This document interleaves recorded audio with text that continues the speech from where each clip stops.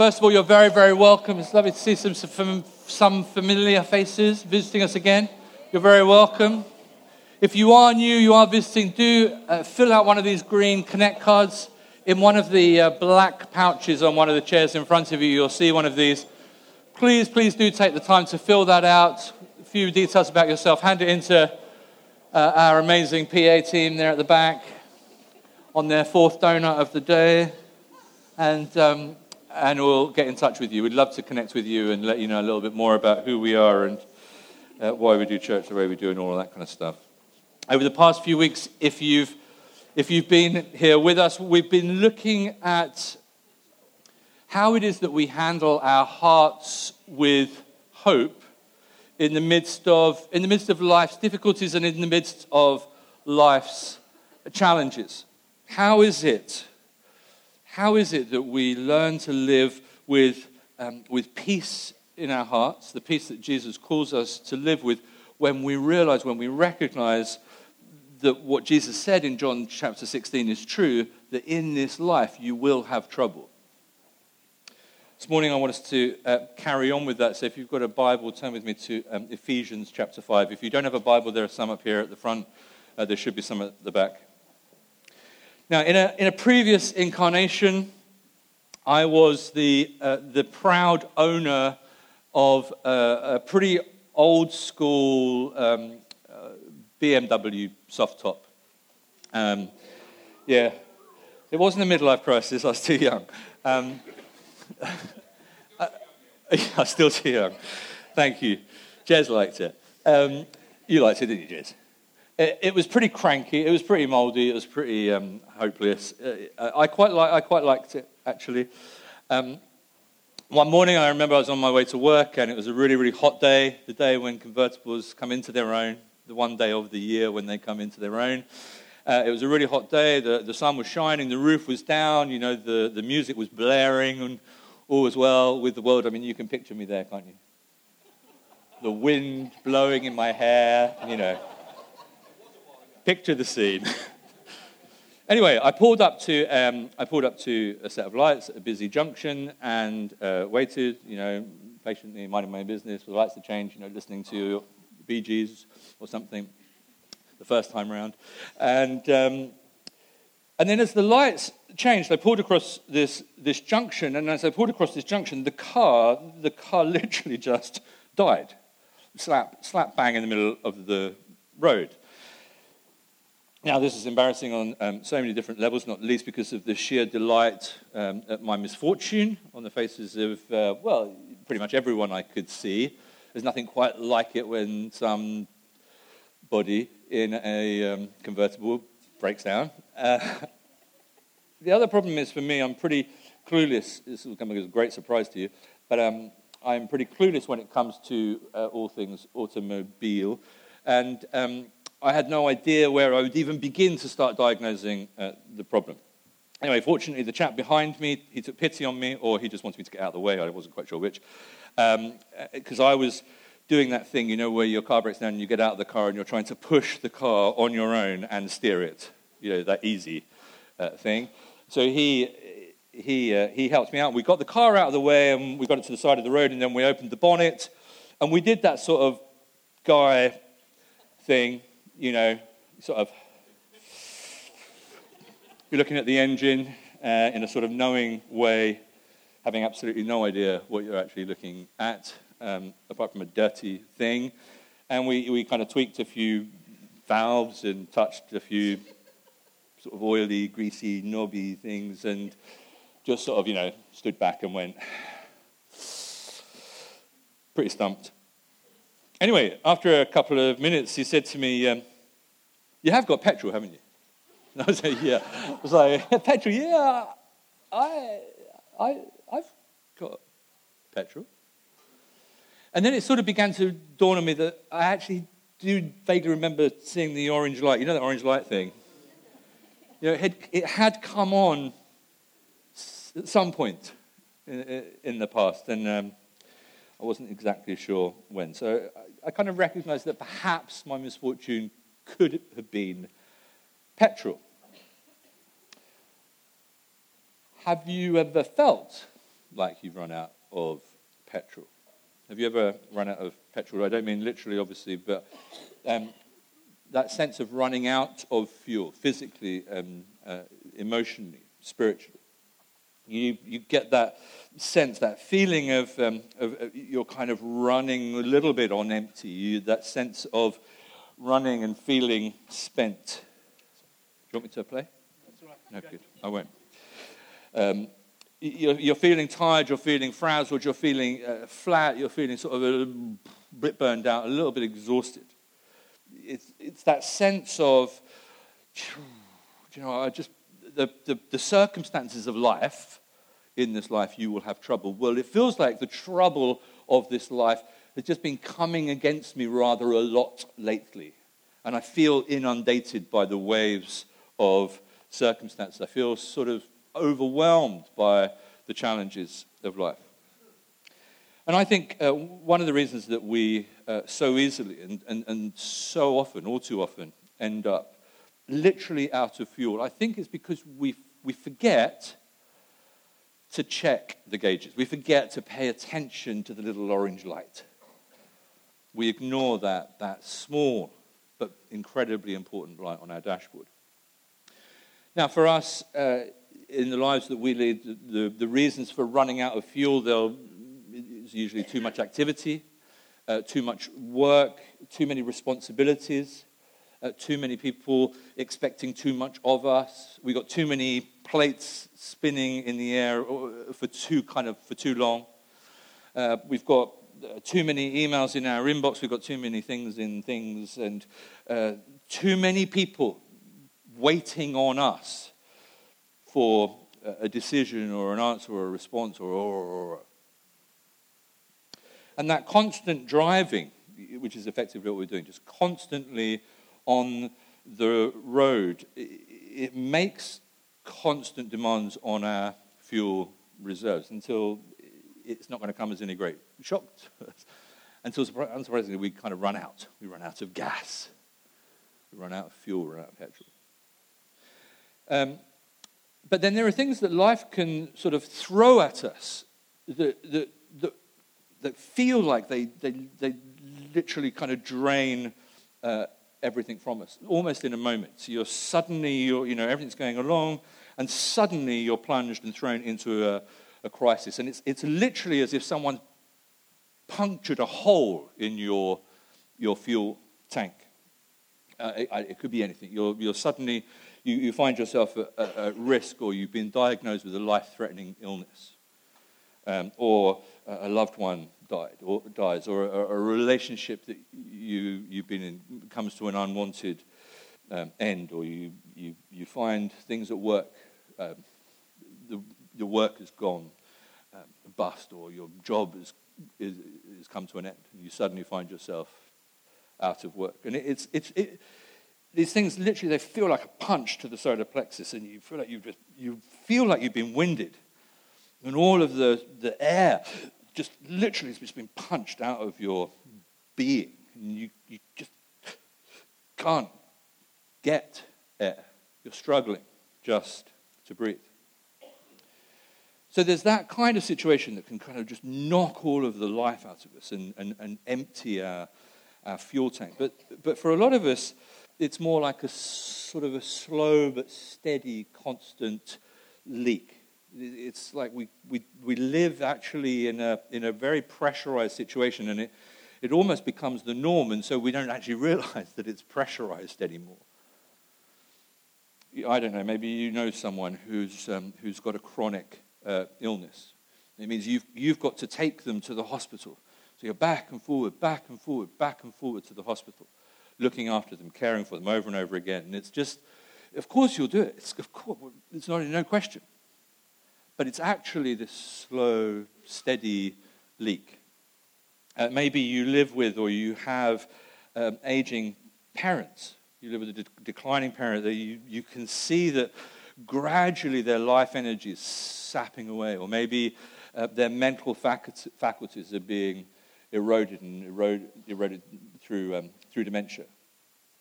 Or maybe you've got a kind of some chronic health condition yourself. It's just this energy sapping disease, this sickness, this illness that you may have had for years, and it just looks like it's with you forever. And it's just this kind of drip, drip, drip, drip, and just as the fuel is running out. So, let's have a look at the Bible, because that's going to help us hugely. Ephesians chapter 5, and we'll start in verse 16. Okay, verse 15. Ephesians chapter 5, verse 15. Be very careful then. Be very careful then how you live, making the most of every opportunity, because the days are evil. Therefore, do not be foolish, but understand what the Lord's will is. Do not get drunk on wine, which leads to debauchery. Instead, be filled with the Spirit, speaking to one another with psalms, hymns, and songs from the Spirit. Sing and make music from your heart to the Lord, always giving thanks to God the Father for everything in the name of our Lord Jesus Christ. Now, this whole problem of living life on empty, trying to juggle too many balls and keep too many plates up in the air, it's not just a modern problem. You have a look through the scriptures. You see it all throughout the scriptures. You see a whole host of people with all of the similar symptoms, different reasons, but similar symptoms. You look at Elijah. Elijah's a classic example of this. Here you've got this great prophet of the Lord 1 minute, and in the next minute he's showing all of the signs, all of the warning signs that things aren't going well. He's complaining all the time. He's exhausted. He's depressed. He's got that sense of being alone, of feeling alone, of wanting to be on his own. He's lost his vision. He's run out of vision. And it's all the symptoms, all the stuff that are associated with kind of running on empty. You see all his stories all in 1 Kings 19. So for us, if we find ourselves in a similar situation, if we find ourselves whereby when we're checking ourselves, or the people around us who love us are saying, you're a bit grumpy lately, you're a bit irritable, you're a bit grumbly, you're a bit moany.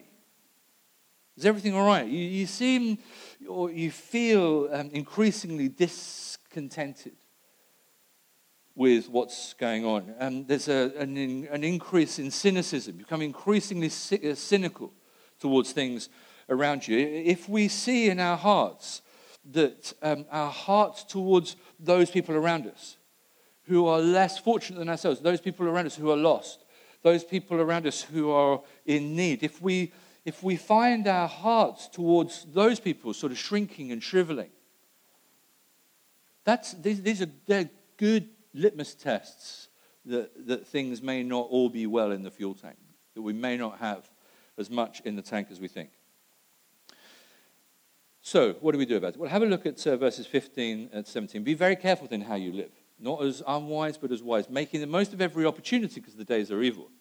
Therefore, do not be foolish, but understand what the will of God is.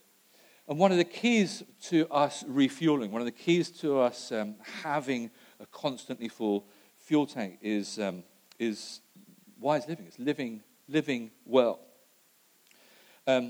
Bill Hybels is leader of a very large, influential church called Willow Creek. It's in Chicago. And he says this. He says, most Christians tend to pay attention to only one of the 3 warning lights on their dashboard.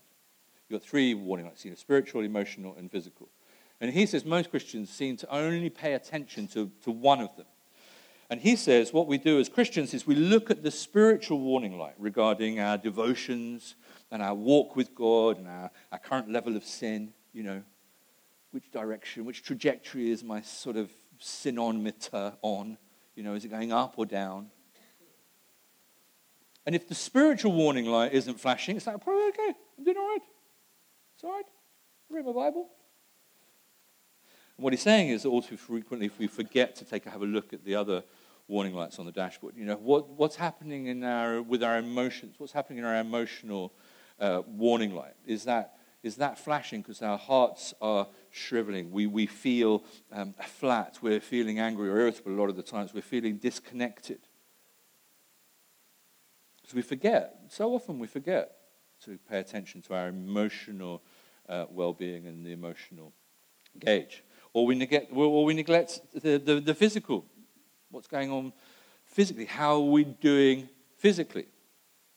And what wisdom demands, if we're living well, wisdom demands that we are paying attention to all three lights on the dashboard. So the question for us is, are we living wisely? Are we getting enough sleep? There's something the Lord wants to do today about sleep. Some of us are not sleeping. Some of us, the enemy is robbing us of our sleep. And it's draining us in a way. It's a significant drain on our resources and our physical well-being and our emotional well-being. And it's causing us to feel like we're running on empty.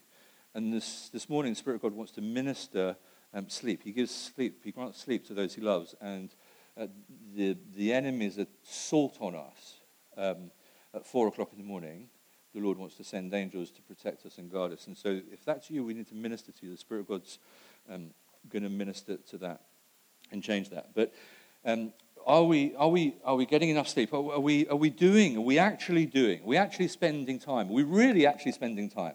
Not just saying that we are, but we actually spending time on the things that nourish us, that fuel us, that feed us emotionally and spiritually, as well as emotionally and physically, as well as spiritually. You know, have we ever actually just sat down and worked out a list, drawn up a list? It's really simple. It's not rocket science. Drawn up a list of the things that replenish you. What is it that replenishes you spiritually? What is it that replenishes you physically? What is it that replenishes you emotionally? Do you have a list of those things? And then do you look at your life and go, actually, I'm doing the things that replenish me? Or do you have a list of the things that replenish you and go, actually, I don't do any of those things? That's not living wisely. Because the danger when we're running on empty is that we try to find some usually quick fix to feeling right again. We don't like feeling off kilter, and so we try to find a way back to feeling good and full. Have a look at verse 8. Don't get drunk on wine, which leads to debauchery.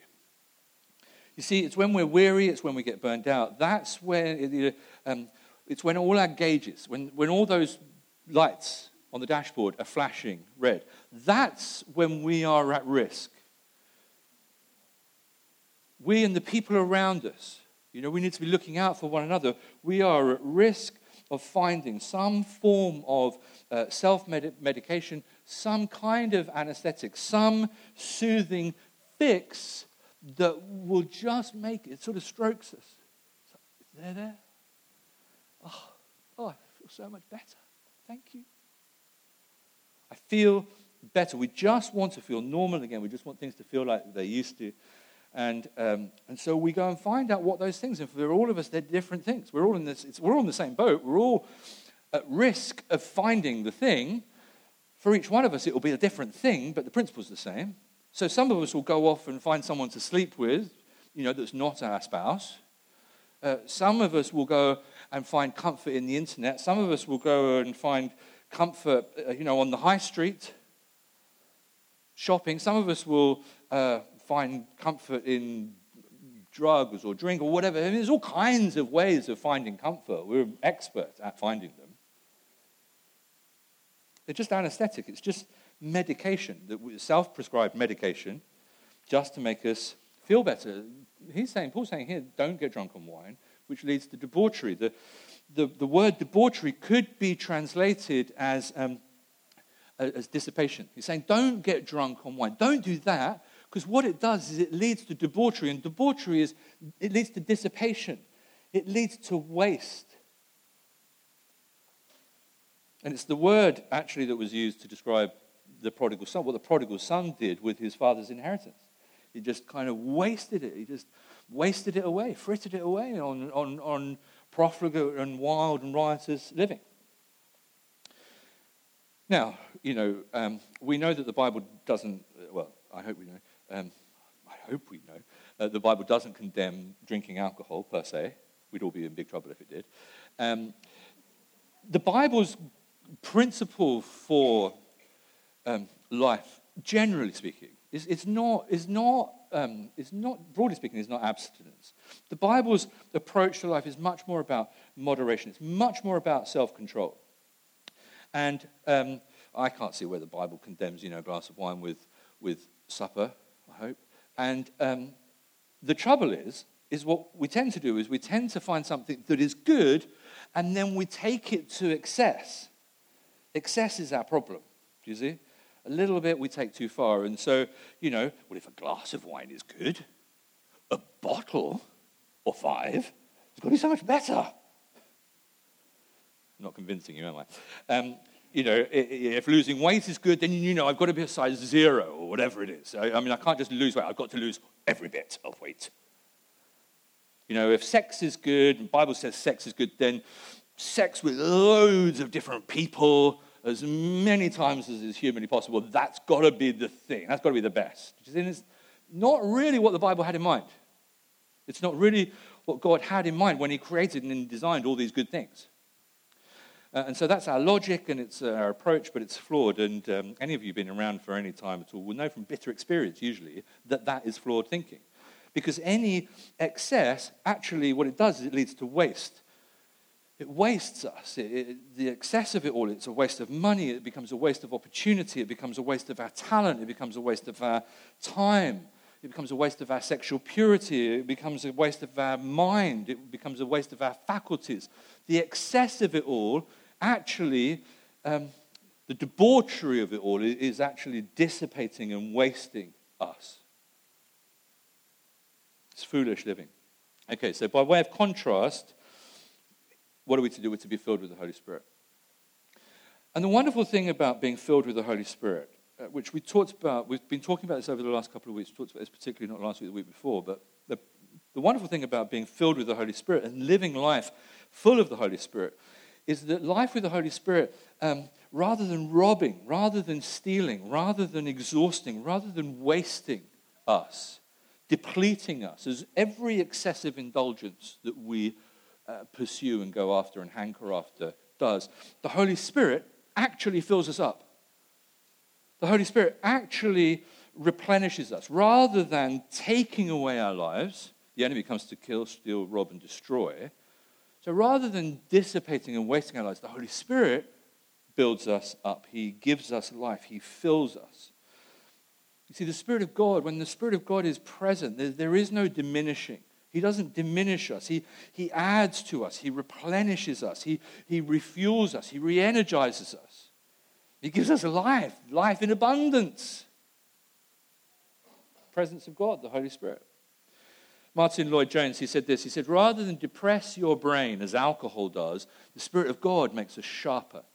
He gives us more self-control, clearer thinking, better judgment, more wisdom, greater focus, better relationships, more pure speech. See why verse 18 is so important? When Paul says, do not be drunk on wine, which leads to debauchery, he's saying, please, wasting your lives. Don't waste your time on something that just leads to waste. It leads to depression. Instead, choose life.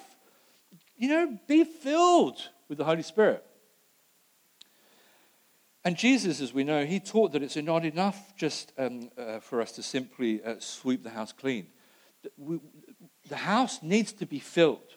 Right? This is important. The house needs to be filled because otherwise we're at risk of finding ourselves in the worse place than we were when we started. Right? We just do a little bit of dusting. It's not going to do the job. We need to be filled. And we all know people who want to change and they make every effort to change and to stop behaving in a certain self-destructive way. But if we're not being filled, if we don't have Jesus at the very center, if we're not going on and on and on again and again and again and again, being filled with the Holy Spirit, at some point along the road, something else bad is going to come in and fill that space, fill that void. And so what we do is we replace one destructive habit with another. We tried that, we've overcome that, and then 6 months later we try that. then we've got to overcome that. So what does it mean to be filled with the Holy Spirit? And let's have a look at this more closely. Verse 18, instead be filled with the Holy Spirit. So this alternative to running life and living life on empty, the alternative to finding all these quick fixes, to turning to these excessive indulgences, the alternative, Paul's saying here, the scripture says, to be filled with the Holy Spirit. Now, this is a plural imperative, you'll be glad to hear, okay? And that means plural is for all of us. So it's all of you, that's the plural bit. And the imperative is be filled. Do you see? So this is for all of us. This is for everyone. Every single one of us. Every single follower of Jesus. Every single person who's given their life to Jesus. We are to be filled. It's not an alternative extra bolt-on for the super spiritual. This is for all of us. You see, because it is possible to be a Christian and not be filled with the Holy Spirit. Okay? Listen to what I'm saying. It is possible, in my opinion, to be a Christian, but not to be filled with the Holy Spirit. It is not possible to be a Christian and not have the Holy Spirit in you. Okay? It's not possible for you to be a Christian and not have the Holy Spirit in you. But it is possible, I believe, to be a Christian and not be filled with the Holy Spirit. If we're children of God, it's only because the Spirit of God is in us and that we're able to proclaim faith. The Bible says so. Okay? So it's only because the Spirit of God is in us that we're able to be adopted into God's family, to be called sons and daughters of the King. But we can have the Holy Spirit living in us and yet not be filled to capacity, filled with the Holy Spirit.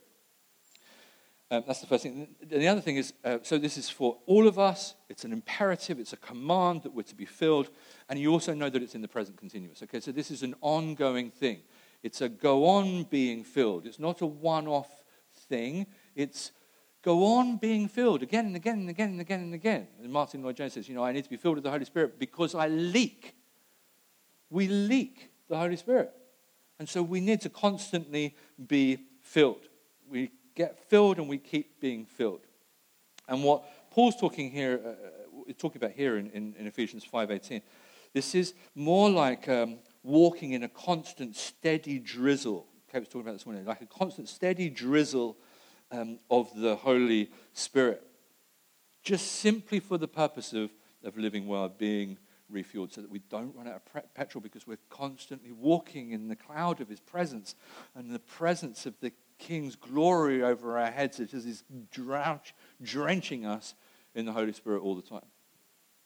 The continuous fuel of the Christian life is being filled with the Holy Spirit. He's the petrol, he's the engine. Apart from him, we can do nothing. And what we do is we run on human energy. We run on human energy, and when we do that, what we do is we find out very quickly that we run out of fuel, and we end up with an empty tank, and we're parked in some junction in the middle of Roehampton going, I don't know what's gone on. I've broken down. Okay, what are the effects of being filled with the Holy Spirit? Now, it's interesting, no coincidence, that Paul connects and describes and links the effects of living life under the influence of the Holy Spirit with living life under the influence of alcohol. Yeah? And that's because the effects of living life under the influence of the Holy Spirit are just as obvious to people as the effects of living life under the influence of alcohol. You may have met some people, I don't know. But if you've met some people and you see them and they are 3 sheets to the wind, okay? Friends of yours, maybe, acquaintances, and they're 3 sheets to the wind, you know, particularly if you're not 3 sheets to the wind, you know that they are 3 sheets to the wind. Yeah? And how do you know? Well, you know because they're telling you that they really love you, right? Again and again and again. It's all a little bit embarrassing. And you wish they'd take their arm from round your shoulder and move over there slightly. Their speech is slurred. They're generally talking kind of rubbish. But that may actually have no bearing on the alcohol. They can't walk in a straight line. There's an aroma. Yeah, somebody walks into the room, and you can tell where they've been by the aroma that hits you. The work of the Holy Spirit is no secret either. The work of the Holy Spirit has an impact. You can tell when you're in the presence of somebody whose life is influenced by and under the influence of the Holy Spirit, somebody who's filled with the Holy Spirit. Actually, it's a similar way. It's certainly the aroma, that sense of just presence. It's like there's something beautiful about people just filled with the Holy Spirit. And the Bible says, here it says, it comes out in at least two ways. Have a look at verses 19 and 20. It says this, verses 19, speaking with each other with psalms, hymns, and spiritual songs, singing and making music in your heart to the Lord, giving thanks to God the Father for everything in the name of the Lord Jesus Christ. And there are two things here. There are two things. The fruit, if you like, of people whose lives are filled with the Holy Spirit, influenced by the Holy Spirit. And the first is worship, and the second is thanksgiving. Two most obvious effects, two most obvious natural overflows and outcomes of living life under the influence of the Holy Spirit.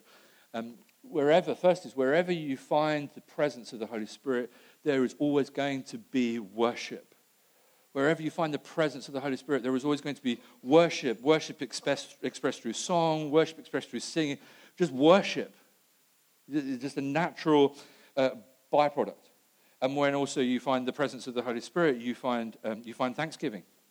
These things just a bubbling up, an overflowing of thanksgiving, and just, oh, thank you. Grateful hearts, just overflowing with the grace and the kindness and the mercy of the Lord come about as a result of the presence of the living God and the Holy Spirit, always giving thanks to God the Father for everything in the name of the Lord Jesus Christ. Now, what's interesting here is that not only is the Spirit of God key to worship and thanksgiving, but worship and thanksgiving are also means by which, they're also keys by which we become filled by the Spirit of God. And so you've got these two things. You've got worship and thanksgiving. They kind of work in this circular fashion.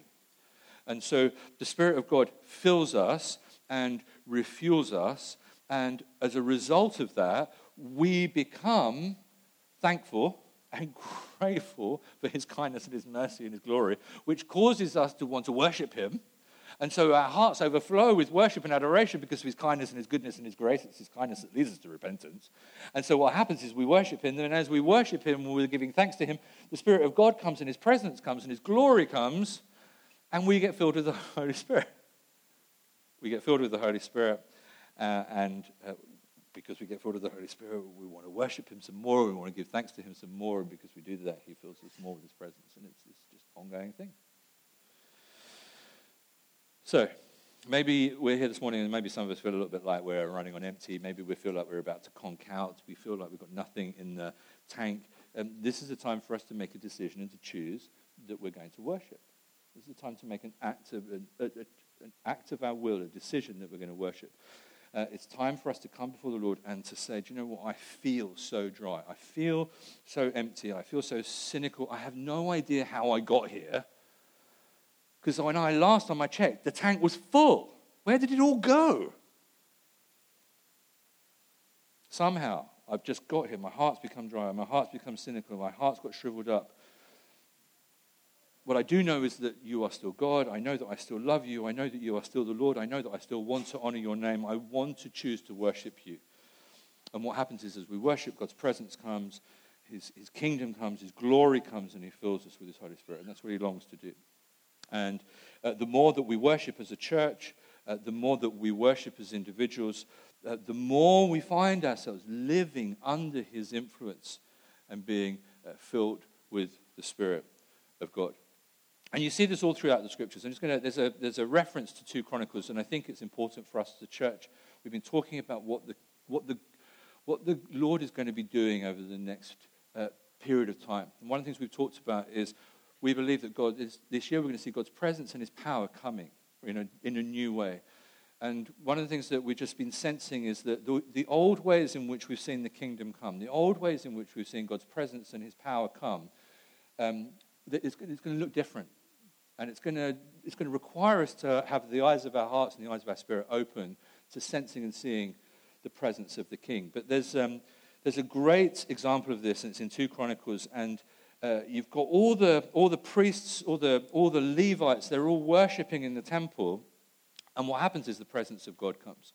And it says this, it says they were accompanied, this is 2 Chronicles 5, they were accompanied by 120 priests, and they were sounding trumpeters, and the trumpeters and singers joined in unison as with one voice to give praise and thanks to the Lord. Accompanied by trumpets, cymbals, and other instruments, they raised their voices in praise to the Lord and sang, "He is good, his love endures forever." Then the temple of the Lord was filled with a cloud, and the priests, that's us lot, the priests could not perform their service because of the cloud, for the glory of the Lord filled the temple of God. That's what's coming. Get ready. It's coming. And as we worship the Lord, as we worship the goodness and the glory and the majesty of the Lord, his presence comes, and in his goodness and his glory and his mercy and his kindness and his grace, he fills the temple. This is the temple. This is the temple. He fills the temple with his Holy Spirit. And what happens is that as we see and encounter that, we thank God and we thank him. And there's so much for us to thank God about. And we become increasingly sensitive and aware to all the things that we're thinking about. Have you noticed when you're almost on empty or you're far from God, you can't see anything to be grateful for? It's like, why would I not to be thankful for? My life's a misery, it's a wretch, it's terrible. And yet when we're close to the Spirit of God and we're filled with the Spirit of God, we're thankful for everything. Look at that flower. Isn't it beautiful? I'm so grateful to that. It's God making that flower. What a wonderful, look at that leaf. What an amazing leaf. So, all kinds of things. You look at things from a different perspective. You know, our bathroom ceiling's leaking again. I know. Yes. Seriously. And my heart's initial response was less than good. As I was not grateful for the guy who had done it and fixed it before and hasn't quite fixed it. But anyway, you don't want to hear about that. And then I felt like the Lord saying, yeah, look at it from a different perspective. You've got a bathroom. Like, just about. You've got a house, you've got a room. You start stretching this out, and actually there's lots and lots for us to be thankful for. Everything good, everything great, everything wonderful in our lives. The love of our families, the church that we're part of, our health, whatever state that may well be in our life up to this point, everything good, it's all come from the Lord. He's a good Father. He gives us good gifts. And as we thank God, he comes again with his Holy Spirit, and he fills us with his presence. So, this morning, are we running on empty? Are we here and we feel like we're just a little bit exhausted? With too much plate spinning, too much living on empty, or nearly empty for too long. The Spirit of God is here. He wants to minister to us. Okay, he wants to give us wisdom for living, and he wants us to be filled with the Holy Spirit. Why don't you stand?